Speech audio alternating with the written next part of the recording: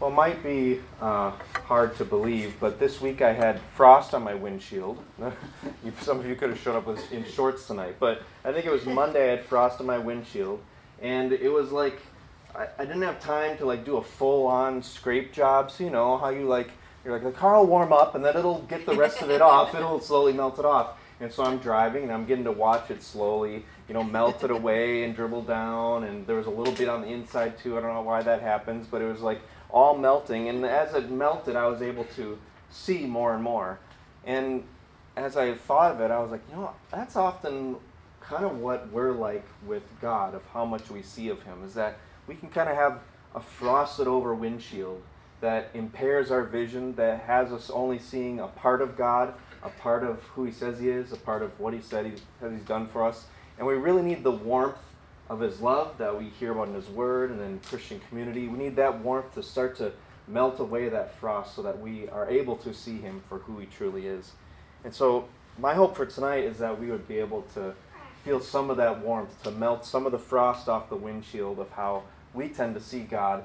Sometimes it's just this grumpy person in the sky that's watching out for us to see if we're doing things right. Well, many people will say that all religions teach basically the same thing. Love people.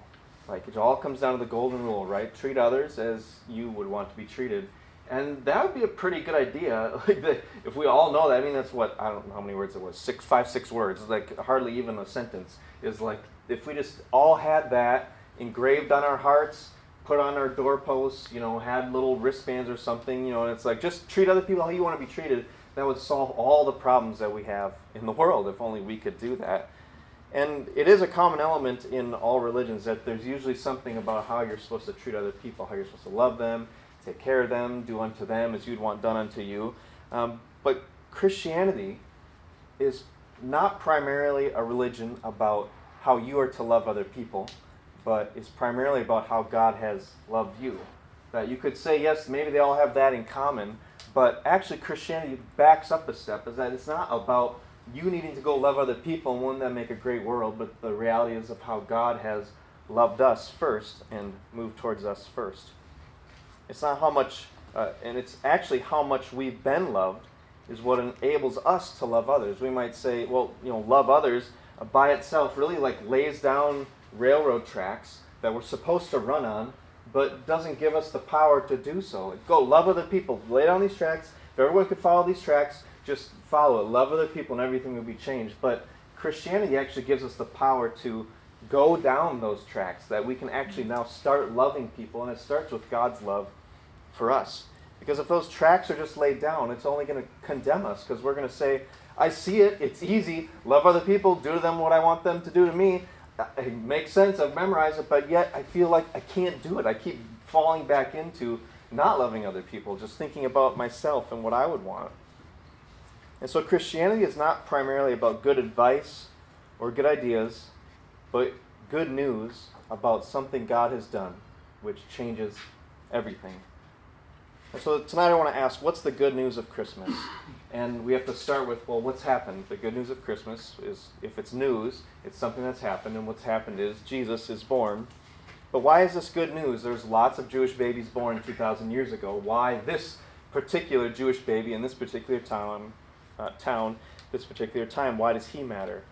And so we're going to answer that question tonight by looking at John 3:16, perhaps the most famous Bible verse in that is known, at least in the Western world. And as we look at it, we're going to look at this good news of Christmas. My hope is that as we look at this verse, it would melt some of that frost that we tend to build up on our windshields and let us see God more clearly. Let the warmth of it melt the frost.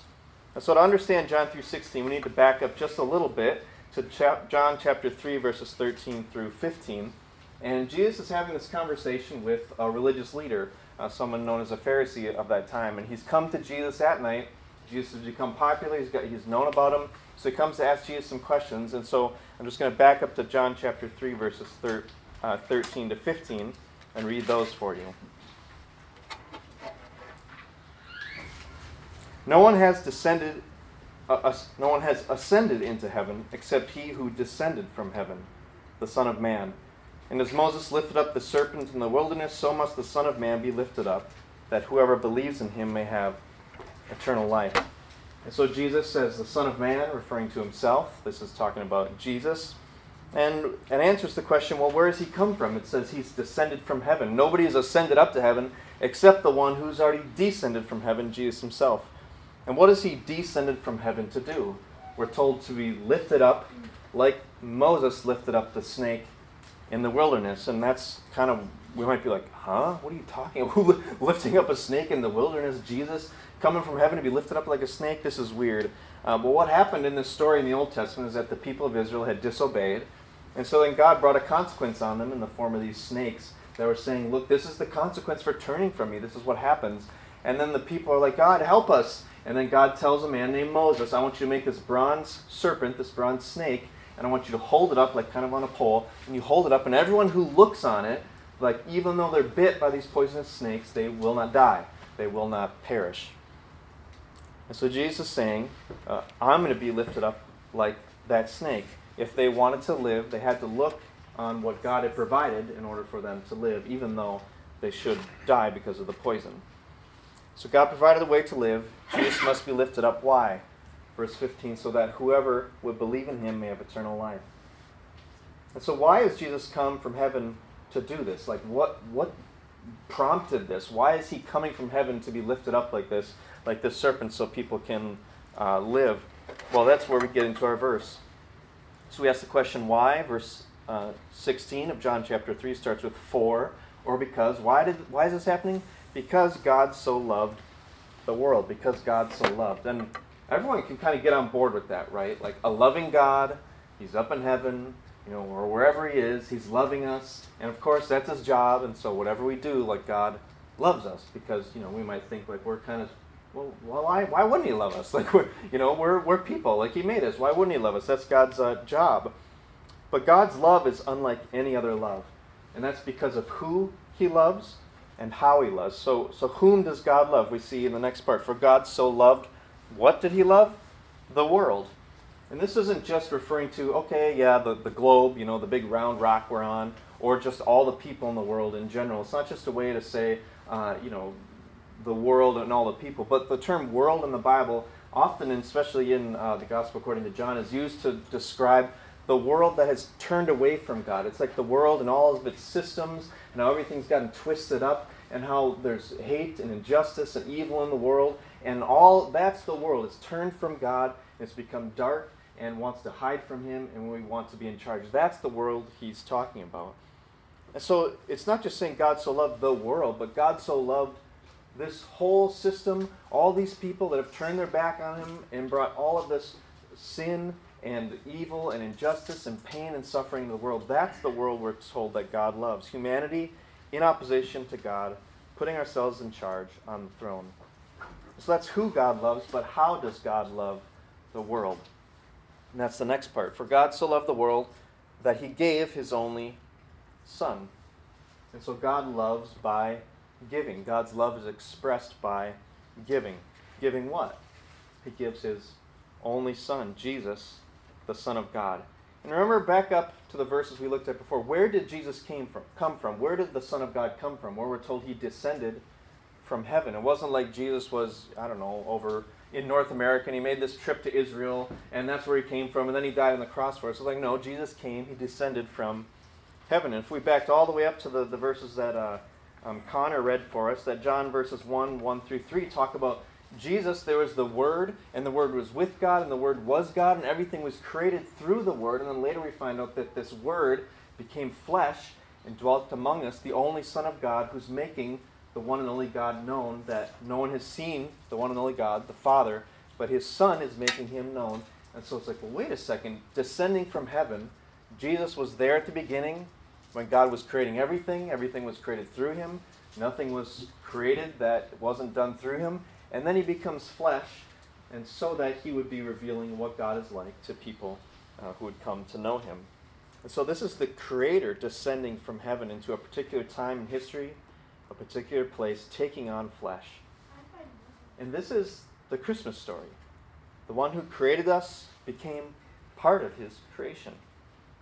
The Son of God came from heaven to earth to be a son of man. The Son of God came to be a son of man, fully God and fully man at the same time. He didn't come into this world as an adult, just like, well, the Son of God's going to come on down, and God, just kind of took him and I just set you there in the wilderness. Nobody saw you come, and now you walk into town as a 30-year-old man. No, he entered the world like all of us enter the world. He grew in his mother's womb. She went into labor.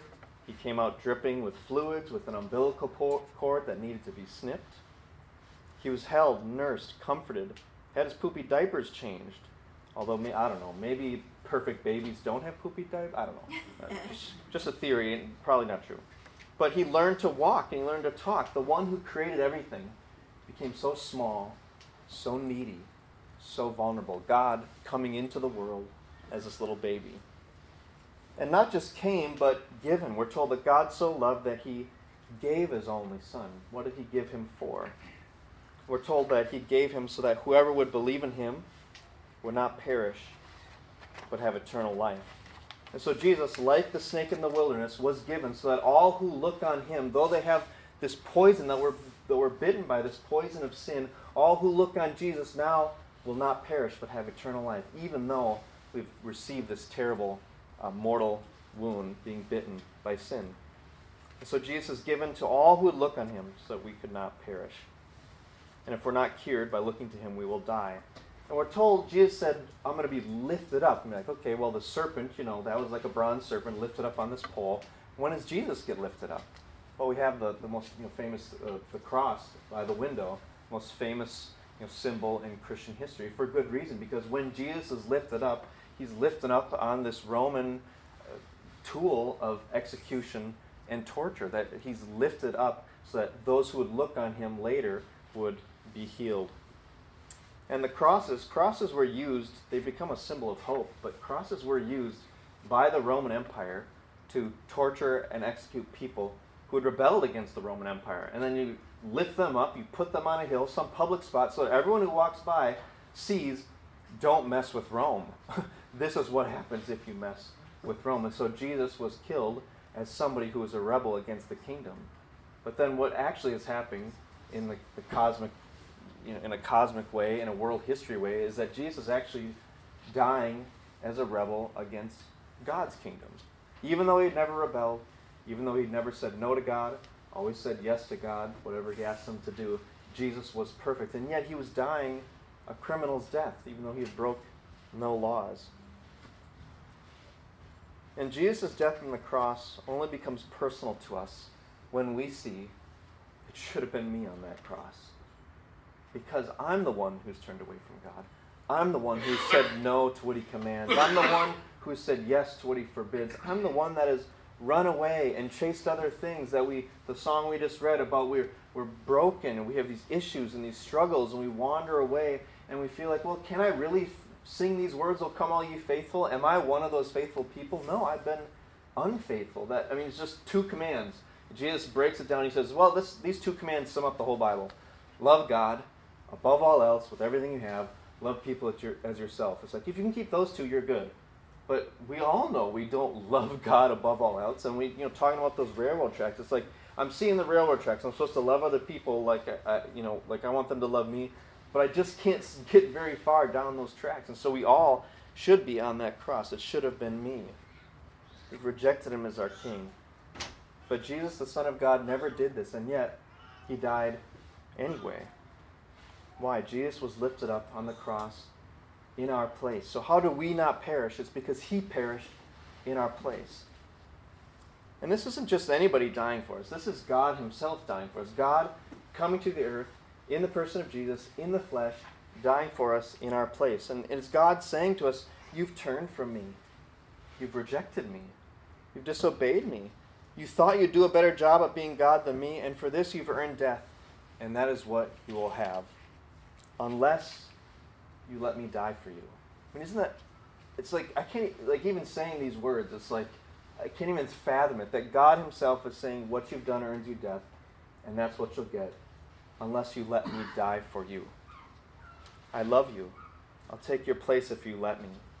And that's the only way out, that God himself is coming and saying this to us. I want to share this quote, one of my favorite quotes. It says this: the essence of sin is man substituting himself for God. while the essence of salvation is God substituting himself for man. Man asserts himself against God and puts himself where only God deserves to be. God sacrifices himself for man and puts himself where only man deserves to be. Man claims prerogatives that belong to God alone. God accepts penalties that belong to man alone. But really, if you sum that all up, it's that God is self-sacrificing in his love. God's love is a self-sacrificing love. That the Son of God left his home to give us one. The Son of God died to give us life. The Son of God gave up his glory to give us glory. The Son of God served our sentence to release us from it. The Son of God paid our ransom to set us free. The Son of God descended from heaven to enter our hell to give us heaven. It's self-sacrificing. The Son of God was sent from the Father's side so that he may now bring us to the Father's side with him. Jesus says, John 14:6, famous passage, he says, I'm the way, the truth, and the life. No one gets to the Father except through me. And just a little bit before that, his disciples were asking, where are you going? Jesus is talking to them. This is like his last lessons, his last conversations with them, saying, I'm going somewhere, you can't follow me. And they're like, what? We'll follow you anyway. He's going to die in a couple hours on a cross for them. And he's like, you can't follow me, but I am going ahead of you to prepare a place for you in my Father's house. And so Jesus leaves the Father's house in heaven so that he can die for us and so he can go back and prepare a place for us and then bring us there with him. So my question for you tonight is, are you looking to Jesus? We're told just as the snake was lifted up so people wouldn't perish, Jesus is lifted up so that we may not perish. So you're looking to him. And do you see that he took your place, that he wasn't just born but given, born to take what only you deserve so that we can get what only he deserves? And this week, when I was preparing this message, what came to mind is the Rudolph the Red-Nosed Reindeer, the old version, super old version. You know, like the claymation, like where they're just moving the parts and taking pictures and stuff? That's the classic one. You got Rudolph, you got Yukon Cornelius. I think I'm going to name my third son that. Although I missed out. Why didn't I think of that until now? And then we have Hermie the elf, and they're wandering around I can't actually remember where they're getting to. The only scene I looked up to remind myself of was when they find the island of misfit toys. And they come to this island, there's all these toys, and there's like a Jack in the Box, but he's like Bob in the Box or something. Who wants Bob in the Box? I can't remember if Bob was the name, but he's like, I'm named the wrong thing. You think that'd be an easy name switch, but he's like, nobody wants a Bob in the Box. They want Jack in the Boxes. And there's all these misfit toys that nobody wants because they're broken. And they like sing this heartbreaking song. They tell this heartbreaking story. They're like, who would want us? Everyone wants these kinds of toys. And they're just waiting for a little girl or a little boy that will want them. And when you look around at who Jesus hung around with, the kinds of people he hung around with, it was like a little band of misfit toys. Like, you've got some fishermen. You've got a tax collector who everyone hated because he just wanted to get rich off his own people. You've got a zealot who was basically like somebody who was trying to do guerrilla warfare on the Roman Empire. And where did these guys come from? Like, how do you even pick these guys? It's this little group of misfit toys. And for each one, you could ask, why is he there? And really, the only answer is that because Jesus wanted them there.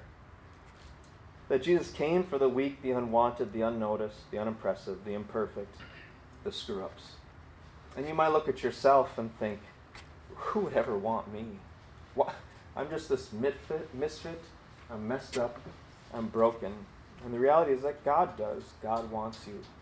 Jesus came for you. He came for me. And that's the good news of Christmas, that Jesus was sent from heaven and was born to die for you, for me, for all of us, in our place. And he drank the poison so we wouldn't have to. And now all we must say is yes to him. Yes, I will let you die for me in my place. Either he drinks the poison or we do. Let's pray. Father, it's even beyond us to grasp what we try to celebrate on Christmas, that you sent your Son. You came in the flesh, in the person of Jesus, not to become super popular, not to become this traveling person that just everyone knew and there'd be statues built, but he came to die for us, a death only we deserve because we've taken your place. And now you warm our hearts by showing you'll take our place that we can be forgiven and set free. So God, would you help us to celebrate that tonight and tomorrow during our time together here and with our families. Lord, would you fill our hearts with the joy of this news.